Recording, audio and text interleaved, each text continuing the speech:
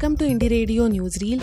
I am Prajakta and you are listening to the news updates for 18 February 2023. Here are the international news updates for today.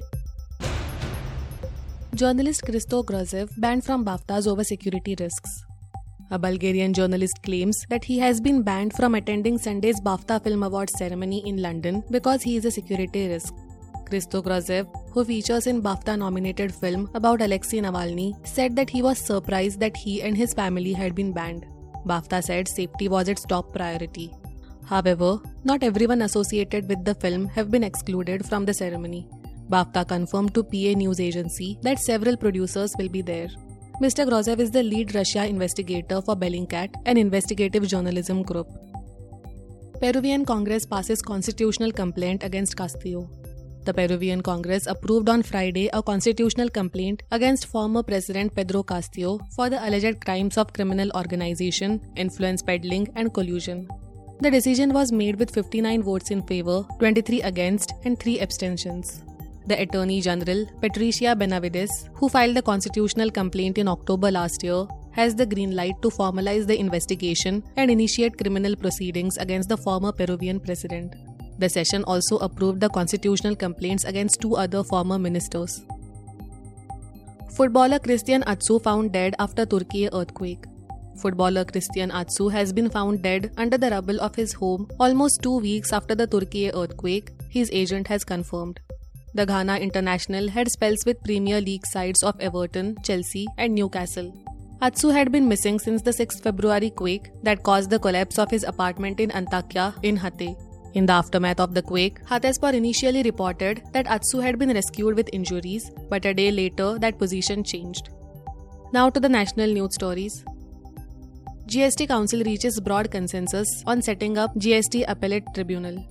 The government will clear the entire goods and services tax or GST compensation dues of Rs 16,982 crore from its own pocket today, Finance Minister Nirmala Sitharaman said after a meeting of the council that sets GST rates. The GST Council meeting, held on Saturday, discussed setting up of appellate tribunals and mechanism to curb tax evasion in pan masala and gutkha business, among other matters.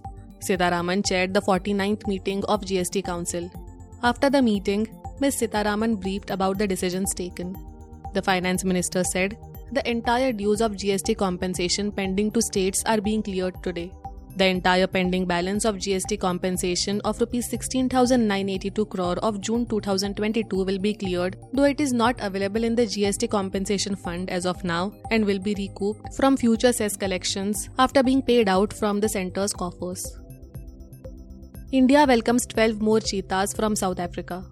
Hours after 12 cheetahs were brought to Madhya Pradesh from South Africa on Saturday, they were released into the quarantine enclosures at the Kuno National Park, that is KNP, in Shivpur district of the state. An Indian Air Force aircraft carrying 12 cheetahs arrived in Madhya Pradesh at 10 am on Saturday. The cheetahs were flown to Gwalior this morning, from where they were taken to the Kuno National Park later. The second set of cats, reintroduced in India, comprised 7 male and 5 female. The first set of 8 from Namibia was released on September 17th last year by Prime Minister Narendra Modi. The count of cheetahs at the KNP has now gone up to 20. If Congress listens to me, BJP will go below 100 seats, Nitish Kumar says. Bihar Chief Minister Nitish Kumar on Saturday announced that BJP would go below 100 seats if Congress listens to him. Mr. Kumar asked Congress leadership to make the formal announcement of opposition unity as soon as possible to take on Prime Minister Narendra Modi in the upcoming Lok Sabha polls. Mr. Kumar said this during the third day of the National Convention of CPI-ML, in which leaders of other political parties were also present, including senior Congress leader and former Union Minister Salman Khurshid. Mr. Kumar added that all the opposition parties will have to come together in the upcoming Lok Sabha polls to defeat BJP. He stressed that Bharat Jodo Yatra went well, but it's time to think ahead. Thank you for listening to Indie Radio Newsreel. For more news, audiobooks and podcasts, stay tuned to Indie Radio or log on to www.indiejournal.in.